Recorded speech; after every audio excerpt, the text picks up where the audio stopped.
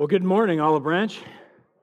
It is great to see you guys this morning, as usual, and excited about how you guys have responded to the small group launch and our spiritual growth campaign. Justin was like pulling me down, saying, "Hey, man, you got to let everybody know how good things have been going." And Olive Branch, you guys have responded incredibly. We have over 600 people in small groups right now, and that's huge.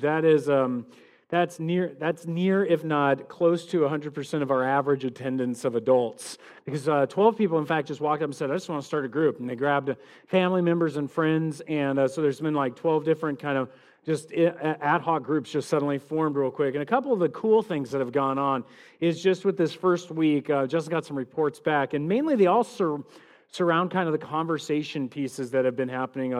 Nick and Elise and their kind of family home group, that small group they started, so they said, honestly, the highlight of the night for them would have been answering the 8 questions that provoked candor. Everyone was responsive, transparent to give deep and thoughtful responses, and it created a sense of closeness that really made me feel pleased because it met my expectations for how the study should respond to the theme of the series. And that's exactly what it is. You guys are responding incredibly. You're opening your hearts up. We're talking about, hey, this is where we're at. And we want to become these people who are unsettled in our walk with Christ. Sure, life could be totally cool with you, or life could be a mess. But what we want to see is that we're not content with Jesus Christ. And so that's what we're going to continue talking on. Before we do that, let's just ask God's blessing on this time and that we would be open and responsive to Him, if you'd join with me. Father, we thank you for this opportunity we have to get into your word. Thank you for the chance that we have to really ask you to challenge us and shape us in this short time that we have together.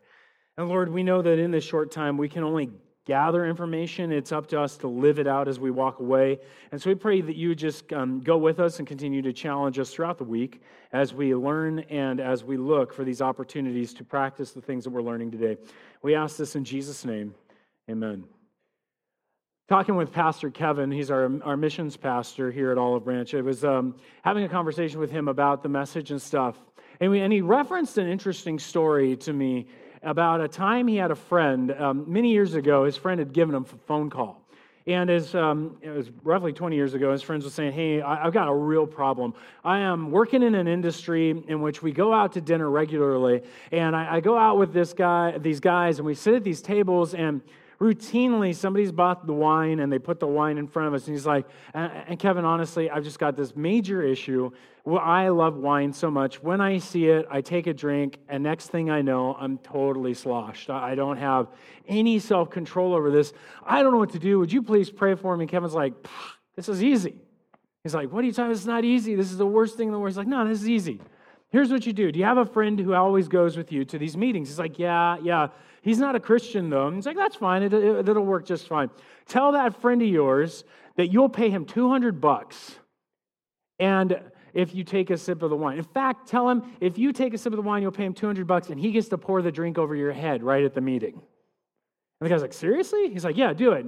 So the guy does. He literally goes to this atheist friend of his and says, "Hey, listen, man, struggling with the wine. You have this opportunity.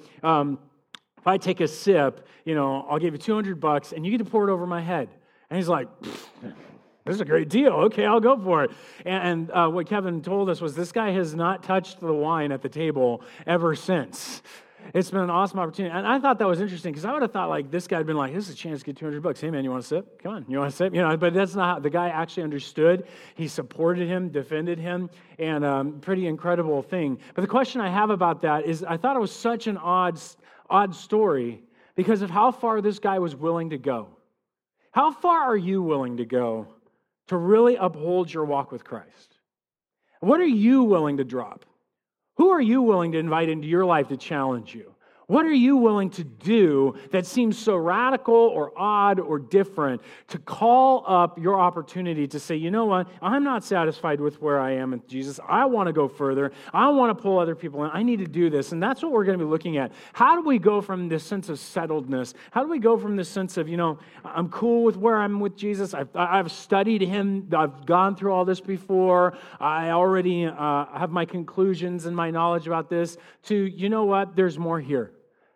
Us as olive branches, there's a further pace to go. There's a destination that we haven't come to yet. Jesus keeps on moving. He said, "Follow me." He didn't say, "Let's stop here." He said, "Let's keep moving." How do we get up and keep going? That's what we've been talking about. In fact, Paul's challenge for us, as we saw last week, is in the same place. It's in the book of Philippians, chapter 3, and we're going to take a look at that. So grab your Bible if you've got it. If you don't have a Bible, that's all right. Grab one from under the seats.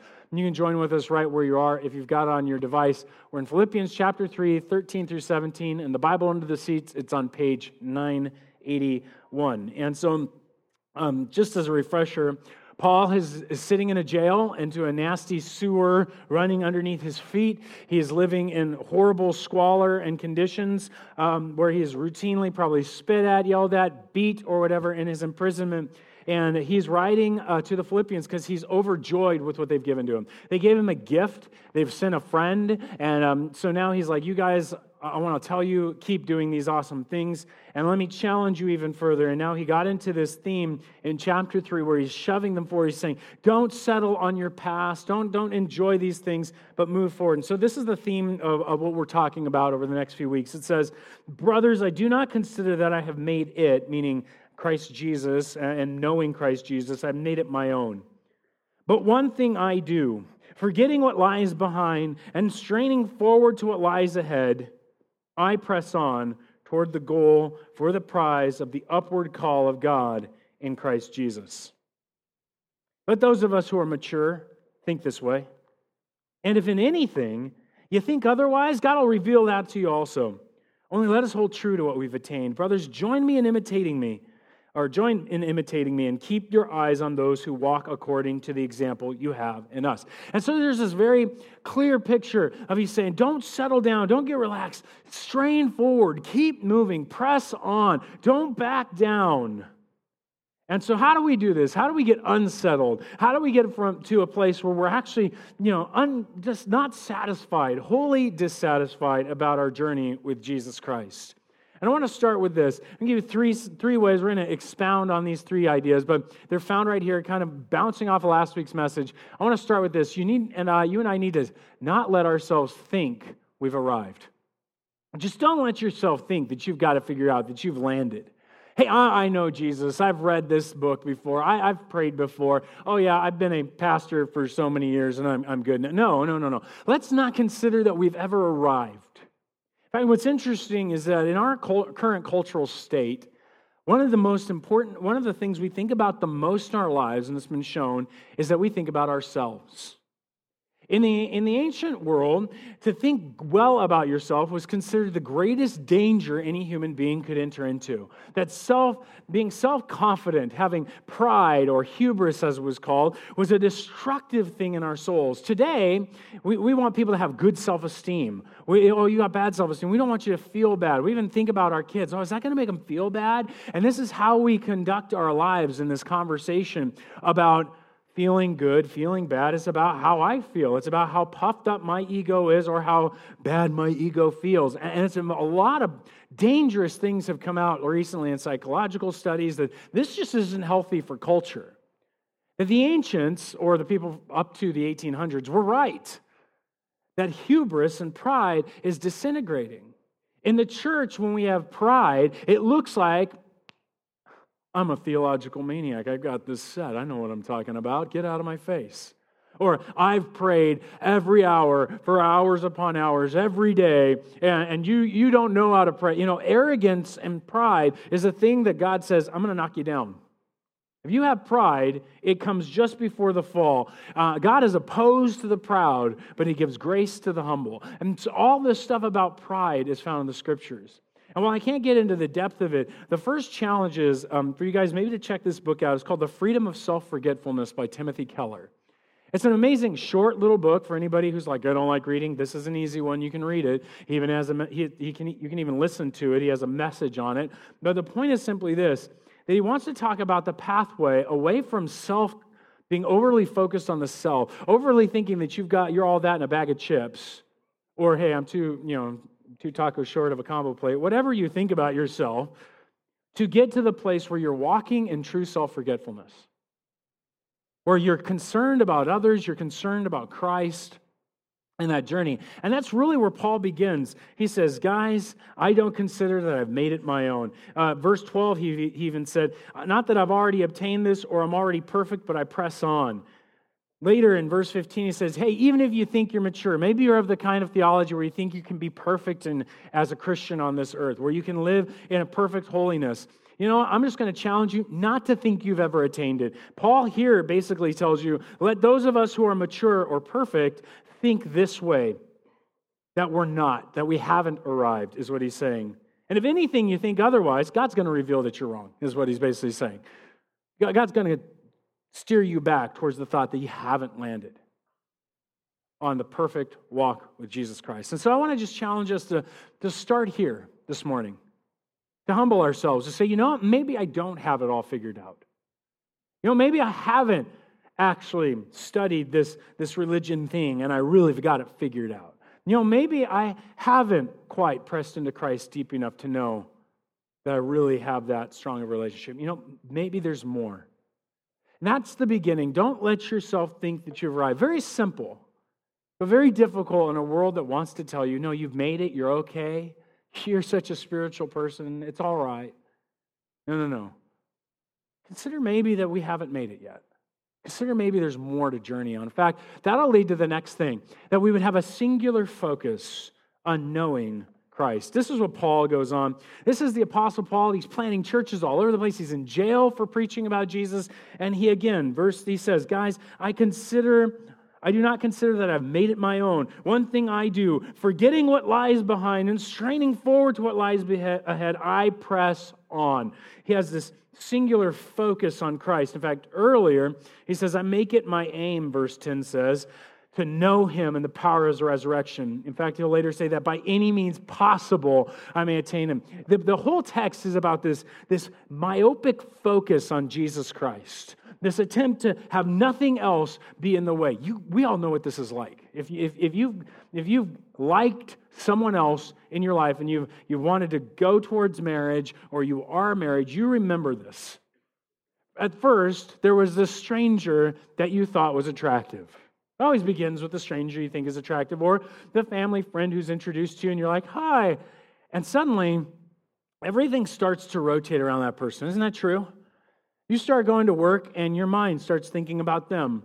And you get a phone call and then the relationship starts building. Once you start dating, you're like trying to figure out, you're opening your calendar. You were never a calendar person in the past, and now you're looking at your calendar like, when can we hang out? You're calling, even though you personally would say you're not very much of a relational person. You find yourself regularly calling. You're at work and your mind's drifting away to them instead of the work that you're working on. You're distracted by this person.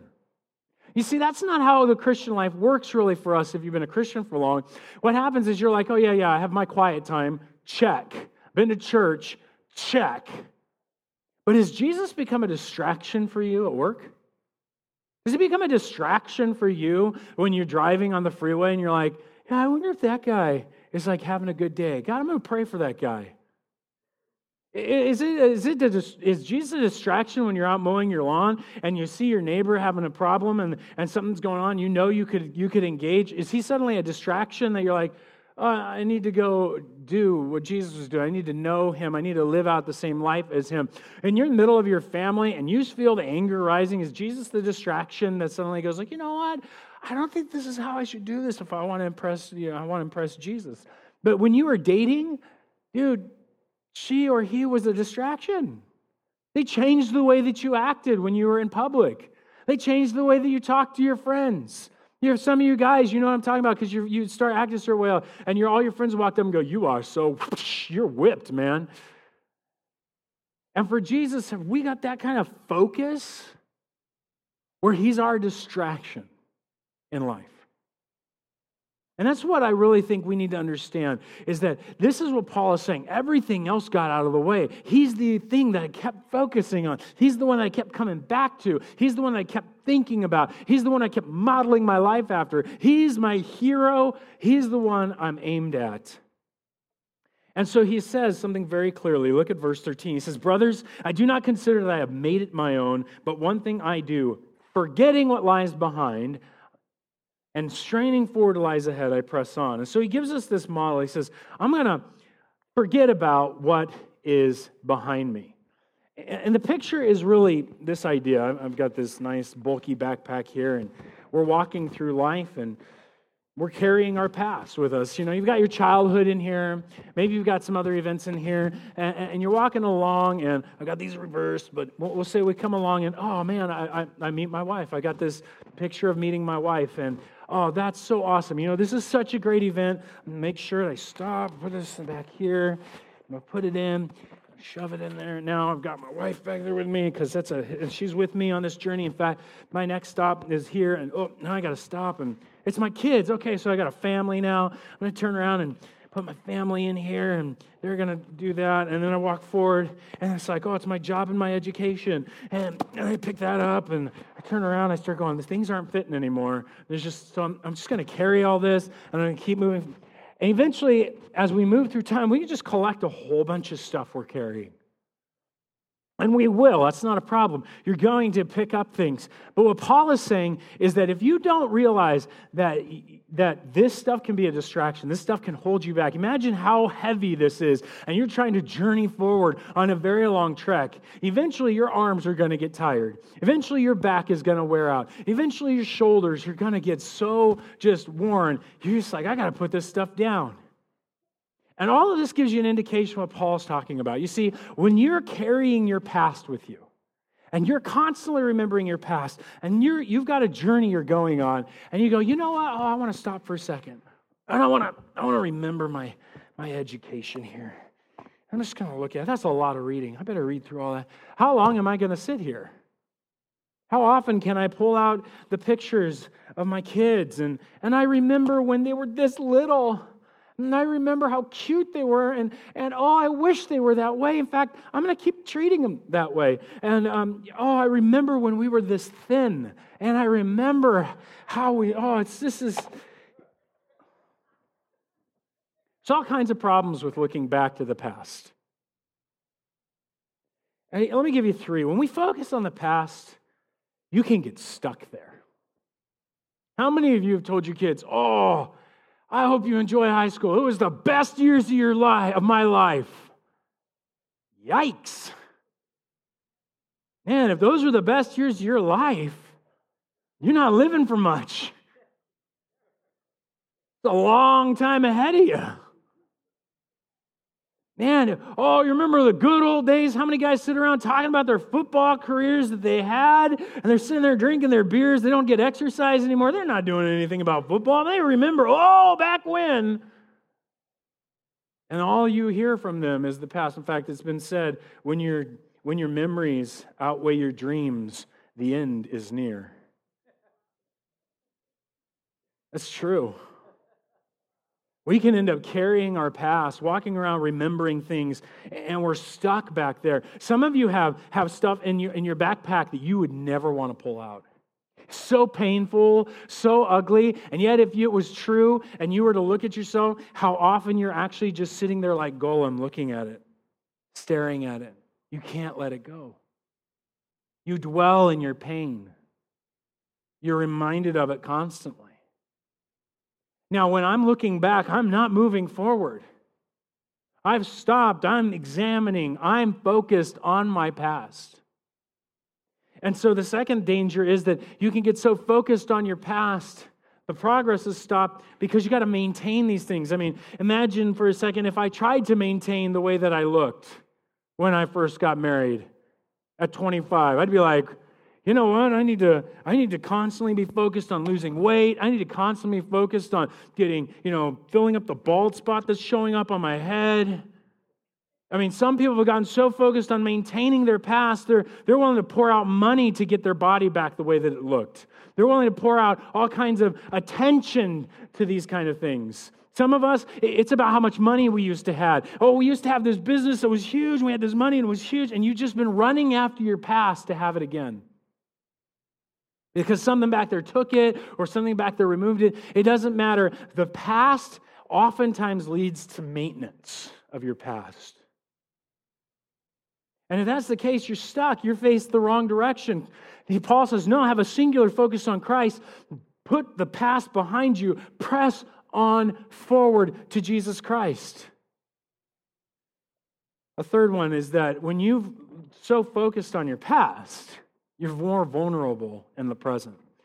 Jared, our youth pastor, was telling us about a kind of an illustration that he used with cups, and he had these 3 cups lying out, and under them was like a nail or something like that, and it would kind of sit upright, and it was a spike, and so these kids would have their hands, and he would hold their hand, and he'd say, okay, here's what we're going to do. Do you trust me? And there's these 3, and he'd mix the cups up, and he'd take his hand, and he'd say, do you trust me? And what I'm going to do is I'm going to take your hand, I'm going to crush a cup.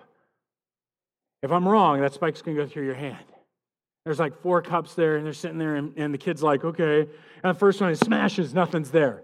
And the kid's like, okay, you can feel him slightly trembling in his hand. Well, what he had done is then the first row in the youth group then's job was all his kids now so focused on whether his hand's going to get destroyed. Their job was just to do weird, funky things with like cards and stuff right there to try to get his attention. But he's so focused on it, he doesn't pay attention to what's going on out in the crowd. And so suddenly, boom, another one. And now the focus is so intense, there's only 2 cups left. Which one's going to hurt me? What's going to happen? And you're so freaking, now the whole group is messing around, not paying attention, holding stuff up, flinging things in the air, all kinds of stuff. And the guy's just so focused, he never noticed. We can get so focused on the fear of the pain of the past, of the things that have happened to us, of all the junk that we've collected. And when Satan starts to mess with your life, you're not aware that you're being tempted and you fall into sin. You're unaware God wants to do something great and you miss an opportunity. Sometimes we can be so focused on the past, we're ignoring everything else around us. And if you find yourself locked into your past, you find you're so painful, so destructive, you need to get help. You need to get some counseling. You need to get some aid. Otherwise, it's going to consume you. But some of us, it may not be big things like that, but we can put our past behind us. Paul says, let it go. And here's how. If it's some painful thing that you have had done to you, your route forward must be learning to let go of others' harm by forgiving. You have to learn the art of forgiveness. If we don't learn how to forgive, we will grip and hold on to our past in ways that will destroy us.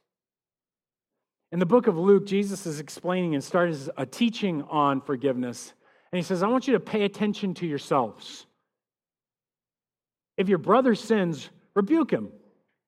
If you notice your buddy who's a Christian also sins, and notice a brother, not your non-Christian coworker, each other in the church. If one of us sins, pay attention, rebuke him. Say, hey, don't do that. If he repents, forgive him. If he sins against you 7 times in the day and turns to you 7 times saying, I repent, you must forgive him. This is pretty egregious. A guy sins against you 7 times. Does something, but he repents, you forgive him. Jesus is saying you need to always have a heart condition of forgiveness. You need to always be ready with forgiveness because you and I have been forgiven of so much. We can't hang on to the past. We have to literally be able to let it go so that if somebody finally repents, you can give them the forgiveness. Now, that doesn't mean they'll always repent, and you will never always extend that forgiveness, but in your heart, you release them to God, you allow Him to handle them. He's the judge, He deals with it. And you can move forward. But you have to wrestle it down. Go to God and deal with the forgiveness. The next thing, though, is that, hey, so you can let go of others' harm by forgiving, but let go of your wrong by repenting. If you've sinned 7 times, repent 7 times. Jesus put it this way. If we confess our sins, He's faithful and just to forgive us our sins and cleanse us from all unrighteousness. We need to be ready to confess. We need to be ready to bring out our problems. Husbands and wives, best to learn how to eat crow, okay? Salt it, pepper it, put some Cajun on it. I don't know, but you got to learn how to eat crow well. Any of us dealing with each other in church need to learn how to eat crow well. We need to be willing to hear and respond, to say we're sorry, to explain why we did what we did without excuse, so that we can make it right. Too many of us are carrying around I've hurt these people and this person, and we got to realize, I'm scared to go tell them I'm sorry. But once you've released it, you're done. If they forgive you, that's up to them. But now knowing that Christ has forgiven you and you've made it right, you can move forward. So deal with your wrongs in the past If somebody has wronged you, go to them and deal with it. Jesus has all kinds of ways. Just read Jesus in the Sermon on the Mount. He'll give you a complete diagram and direction on how to deal when people are against you, or you're against, or you've got a problem with somebody, so that we can move forward. But that's the way we let go of our past. It's through forgiveness and repentance. We've got to set it aside. But what do you do if somebody keeps reminding you, constantly brings it back up to your face? Maybe you're in a situation where actions in your family constantly brings back a problem. One of the things I've done in my life in order to fight off the insidiousness of pornography in this world and that has erupted in my own personal life is I have filters on everything I own, and I have a code that my wife keeps, whether it's for Netflix or our computer or anything else, any device in our home. And so it's really hard when my children go, "Dad, why don't you have the code so you can open this?" And I have to go like, "Well, are you ready for this conversation?" But it constantly reminds me, you're a mess if you can't handle this stuff. And I've been told that by people. So if you want to write that email, I've already heard it. Thank you. But the reality is I know I'm a mess. It's how we respond to when we're reminded that we're a mess that's the difference. If it makes you turn back and start groveling over your past and how messed up you are, you will sin again and mess up because you're so focused on it. Let it instead be a reminder to you that when you get up, that I need more of Christ. Because that's why we need him. We don't go to Jesus in our own goodness. We go in our own mess and his goodness. And so let the reminders refuel you to, yes, that's why I need him even more than I've ever needed him before. Every day, even more. And that's the goal. So even if it's constantly a reminder in your life, move forward. Now, goes on to tell us there's even other things than just our past that we should let go of if we're going to press on and focus on Christ. And that is we need to practice recalling the great things God has done for us. We don't want to forget the past in the sense that, oh, my past, I don't even think about that anymore. No, learn from it. Remember that God gave us the Bible. Now, the Bible, as far as I can tell, the majority of it is all about what? The past. In fact, the spiritual discipline given to you and me in the Bible with the Passover and what we just did at communion is called remembrance. Remember what Christ did for you. Remember what God did at the Exodus. Remember what he did and the promise he gave David and Abraham. Remember, it tells us. And Paul says, forget the past? No. What he's saying is let go of all the pain and the successes, but focus on God. So what are we supposed to remember? Remember the things that God has done for you. Do you regularly practice thankfulness? Do you stop at some point in your week and list out the thanks for what God has given you? What a great discipline, so that even the good in your life turns to the focus of Christ. You see how he's the distraction?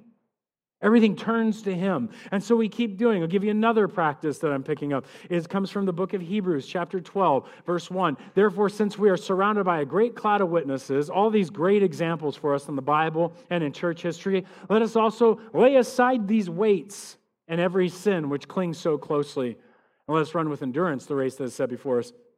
And this is this picture that you and I need to do. We need to press forward. We need to enjoy knowing that we've got to drop even distractions. Notice it says, let us lay aside every weight. Those aren't sins, but they are distractions. They hold us back. And so we want to drop the distractions as well as the sin. So the way you do that is you practice fasting. Guys, gone is fasting. I haven't heard of Christians in the Protestant church or in Olive Branch going like, yeah, we regularly practice fasting. But you know what? In our culture, we are an entertained group of people. We are so distracted. I wonder sometimes if ADHD in me has been born more out of the fact that there was so much inputs all the time. I could watch TV, and then I read a book, and then I could play a video game, and I could do this, and I could never just sit and focus. I don't know. But the bottom line is we're a very distractible culture. Man, that movie's out, and I can get it for cheap. I'm going to watch it. Man, how many times do you sit at your screen and you don't even realize you're doing it until your husband or your wife goes, you're like, oh yeah, I was talking to you. You know, that kind of a thing. The reality is we can be so distracted by these things. My question to you is, what's distracting you from your walk with Christ? And I want to challenge you, not maybe, do this in this series. Fast it. What does fasting mean? It means you set it aside and prove to yourself you can live without it. It may be an app on your phone that you need to put aside and you can live without. It may be a food that has overwhelmed your life and you run to it in your comfort and you set it aside. Note that fasting just doesn't happen by laying only aside. It always is associated with prayer. You set something aside so that you can have more of God.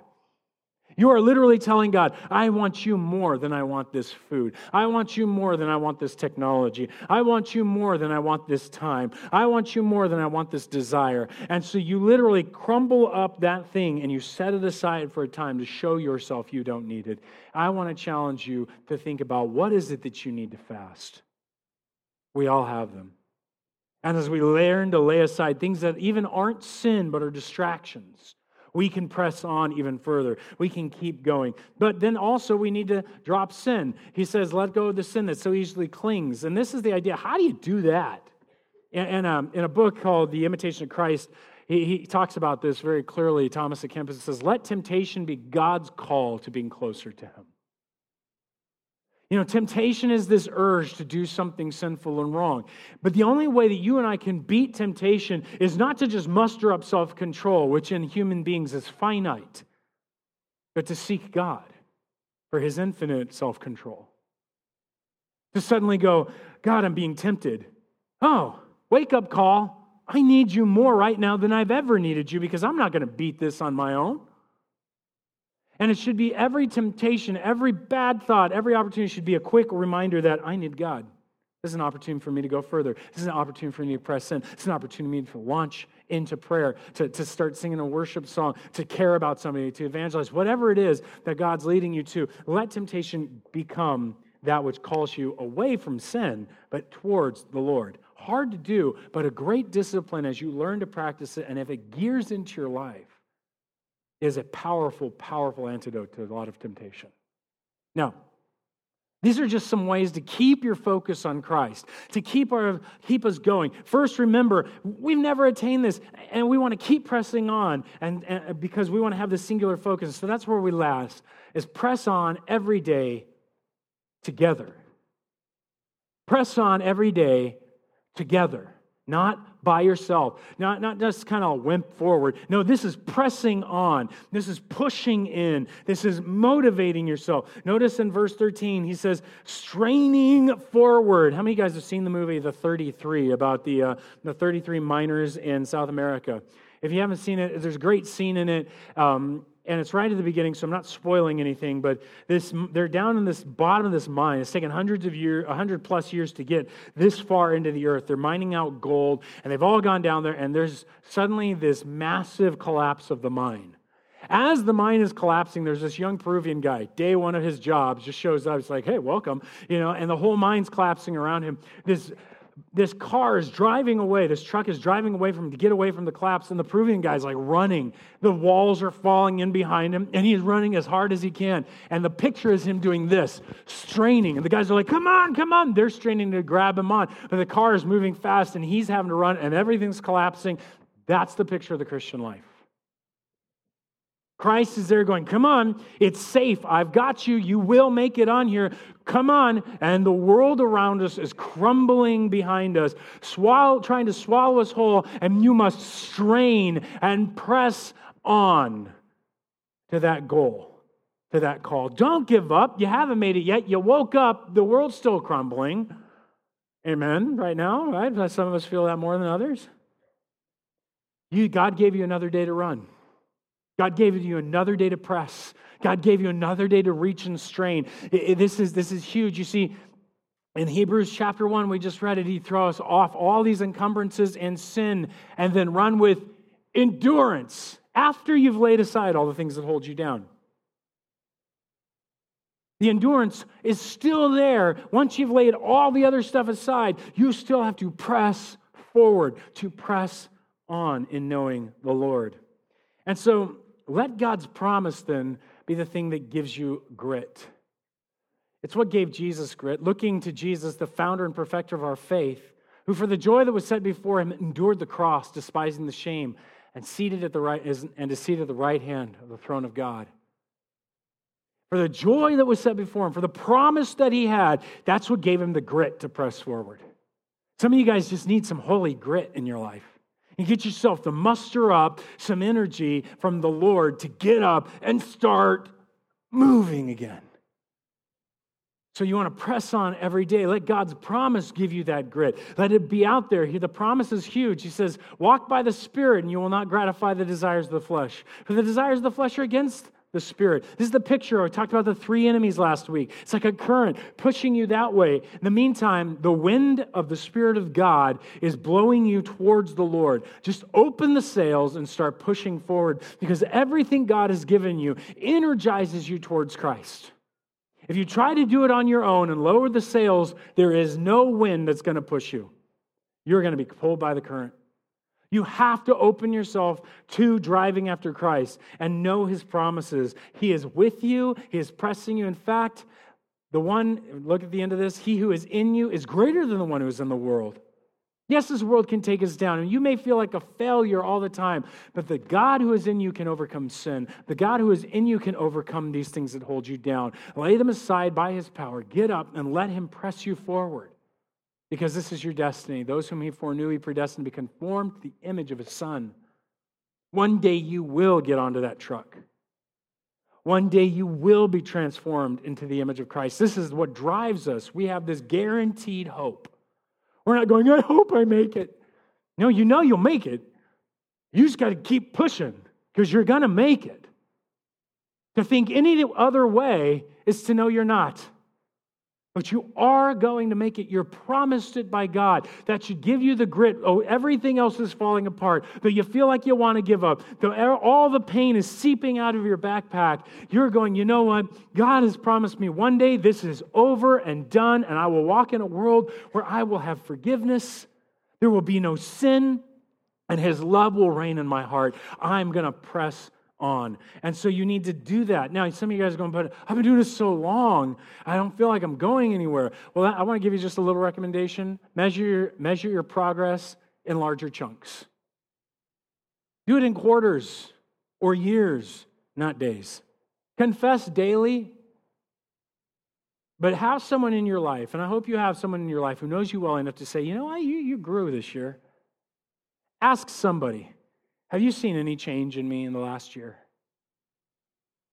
And oftentimes those people who are in your life will be able to say, man, I've seen you. You were like this, and now you're like this. Oftentimes it's those infrequent people, like we have friends who've come out and they saw my daughter this year. They hadn't seen her in like a year. And they're like, what in the world happened? Because she grew like from here to here in like a year. And I'm like, whoa, there's a little woman in front of me. What happened here? Same thing can be true of people who knew you here and they meet you here. They come in and they go, whoa, what happened? Listen to those people. They can help you measure better than a day-to-day measurement. Because you go up sometimes, you go way down sometimes. It's just this. So make sure you kind of look at larger chunks. And finally, don't do it alone. Press on with others. As Paul says in verse 17, brothers, join in imitating me and keep your eyes on those who walk according to the example you have in us. Who are you walking with? Because those you're walking with and the ones you got your eyes on are what you're going to end up like. If you're walking with hungry Christians who long for Jesus, you're going to hunger. That's why it's great to be around young, brand new Christians. They are on fire to know God, and it relights a fire in you. And you're like, I'm going to know God like that. And they challenge you and press you. You know, you don't want to hang out with stale, moldy Christians, guys, right? Stale, moldy Christians, they're bummers. They're like, yeah, I've tried praying before. Never works. And I hate that I've said that. I'm just like, gosh. Because you talk to a young Christian, like, I love praying. You're like, yeah, man, I do too. You know, I'm going to get in this with you. Who are you watching? Who is modeling for you? Because there should be someone in your life who's a mentor modeling you. I don't know where to get a mentor. Be a mentor first then. Just pour out what you've got. If you find a mentor, just as a side note, they don't watch over you. Okay, there's a very bad strain amongst the younger generation like mine that thinks, I found a mentor. I'm upset with my mentor. He won't call me every day. That's not how it works. You call your mentor. Your mentor doesn't think about you. Your mentor's not like, oh, come on, I got to change your diaper. Come on. You know, that's not a mentor. That's a parent. Mentors do their life You watch them, follow after them, and ask them questions, and they respond. Occasionally, a mentor may look back and say, how you doing? But most of the time, that's after a long journey with that mentor where you've engaged with them. Engage with the mentor. Don't expect the mentor to engage with you. And the best way to do this is through your small groups. If you want somebody else to press on with you, publish your plan to grow. Make it public to them so they can hold you accountable. That's basically some simple things to begin to unsettle ourselves, get ourselves moving on, to set aside our past, press on, have a singular focus, and keep moving. And so what I want to do now is I want to challenge us. That perhaps what God wants to do is begin this journey with us. When we identified ourselves, now it's time to move forward. And really, I want to challenge you with a picture of my barbecue. Say, what? I got a new barbecue. This is in my backyard. And what I find fascinating is I press this little button. And this little button, suddenly you hear this tick, tick, tick, tick, tick. And it sends a tiniest little spark. Like you have to be really looking at it to see it. What's crazy about that is that this gas is permeated when the gas is on. And when you hit that little button, it ignites this gas. That little fire becomes a big fire. And maybe some of you this morning are sitting here going, Greg, I don't even know how to strive for it. I'm so stuck in the pain. I'm still here. You said that past stuff. It's rocked me. I don't know where to even begin. I'm so dry and tired. I've been doing this for so long. I feel like I'm such a failure. How can I want more of Jesus? I don't even know where to start. This is where we start. You just press the little button. Because the simple prayer, God, I want more of you, is where it starts. Just that simple desire, fueled by the Holy Spirit, can turn into a raging fire of pressing on. Moses simply said, God, can I see your glory? And God said, not all of it, but I'll give you more. And maybe that's where we begin. Band's going to play, and we're going to just start with our hearts. And I want you to begin to seek out God. And if you need to say that, then maybe you come forward and you kneel. Maybe you get up here in this front. I know we're not the most demonstrative church. I get it. We're like, I am a white guy. This is the wrong kind of church. No, I'm going to ask you to drop all that for a minute. If God prompts you, and He's saying, come, let go. You want more of me, just get up here and kneel. And say, God, I want more of you. Fill me. Move me. I don't think this church is going to move until we're willing to get to that place where we're ready to say, God, I got nothing but this little spark. So let's start there. Would you bow your heads with me? God, prompt us. Move us. We've got nothing but this little spark.